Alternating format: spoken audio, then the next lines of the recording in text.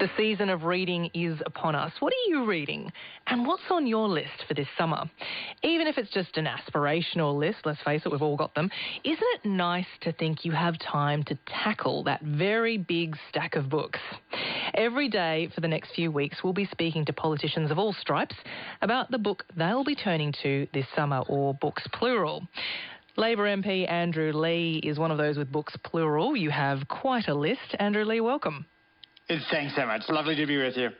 Andrew, can I just clarify, you have on your website an entire page dedicated to your favourite books of 2022. Is that right? So one of the advantages of being a marathon runner is that you spend a lot of time running. And I've just moved away from podcasts this year and moved towards audiobooks, which has been an absolute treat, particularly the world of fiction. So, spending a few runs with Jonathan Franzen's new novel Crossroads, or delving into Richard Powers' book Bewilderment, this lovely father-son journey about science, that just transcends the day-to-day humdrum, and I think makes me a better politician and probably a better dad as well. So we've had a few people so far sort of come down on the non-fiction side, or say that they kind of travel equally between fiction and non-fiction. Are you more of a fiction kind of guy? I'm certainly a nicer person when I'm reading fiction. I think I'm a little more curious and a little more expansive.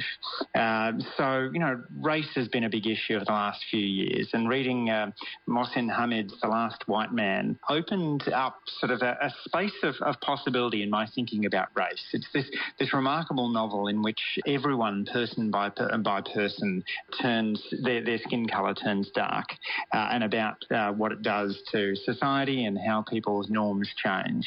And it's to engage in that way rather than through the usual sort of reports and from worthy organisations, which is how I'd normally think about racism, is just beautiful. Wow. And if we take the fiction and push it a bit further, are you into science fiction by any chance? I've touched a little bit of science fiction this year. I read Emily St. John Mandel's Station 11, which I couldn't bring myself to read during the pandemic, but now understand why everybody else was raving about this classic, wonderful plague novel. It's sort of a bit sciencey. Leanne Moriarty's Nine Perfect Strangers, which goes into hallucinogenic drugs and the sort of discussion around that, with all of this sort of beautiful interpersonal dynamics woven into it as well. So that's been great, and probably my favourite fiction read of the year is Ian McEwan's Lessons, which is just sweeping, insightful, and has this sense of completeness about it. It comes round to a perfect full stop. It's like doing a lap of a track and coming back where you began.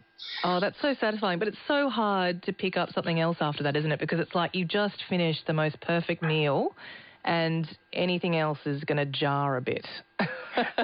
Exactly, and in a funny sort of way, this is how I felt when I read A Suitable Boy. So the beautiful thing about A Suitable Boy is it's written in such a way that when you finish this 1,000-page novel, you wish it was a little bit longer, and you have that sense about Ian McEwan's Lessons that you wish it were longer, but you know it can't be because it stops at exactly the right spot. So what is on your list for this summer for reading? I'm really keen to go through some of the back catalogue of science fiction authors, and so if people have suggestions of great science fiction, that's what I'd love to hear from. I think there was, you were talking about the Mossad Hussein book earlier about kind of like a slightly alternate universe where everyone turns black one by one. There was a book on Barack Obama's reading list a number of years back called The Power, which is sci-fi, but only just, and it's an alternate universe where women suddenly have the power to like lethal power to zap people. So that would be my suggestion.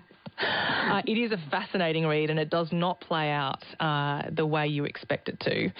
That sounds so much more fulfilling than the sort of dystopian anti-feminist fiction that we've been treated with in recent years.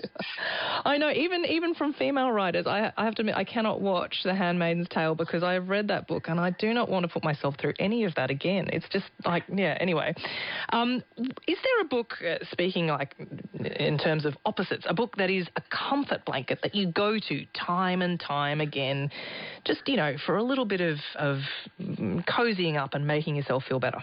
I really like Marcus Aurelius's Meditations. It was a book which was written for himself, and so the aim was to write down sort of handy tips for being a Roman emperor. None of us, of course, were Roman emperors, but the fact that Marcus's wisdom echoes through the centuries really is beautiful. And 3/4 of Marcus Aurelius's Meditations was written to himself. It was advice to himself to remind himself how to live a good life.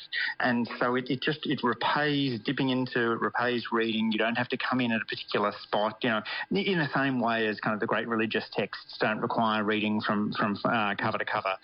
So too, you can dip into Meditations. Like a really highbrow Empire for Dummies kind of thing. Nicely put.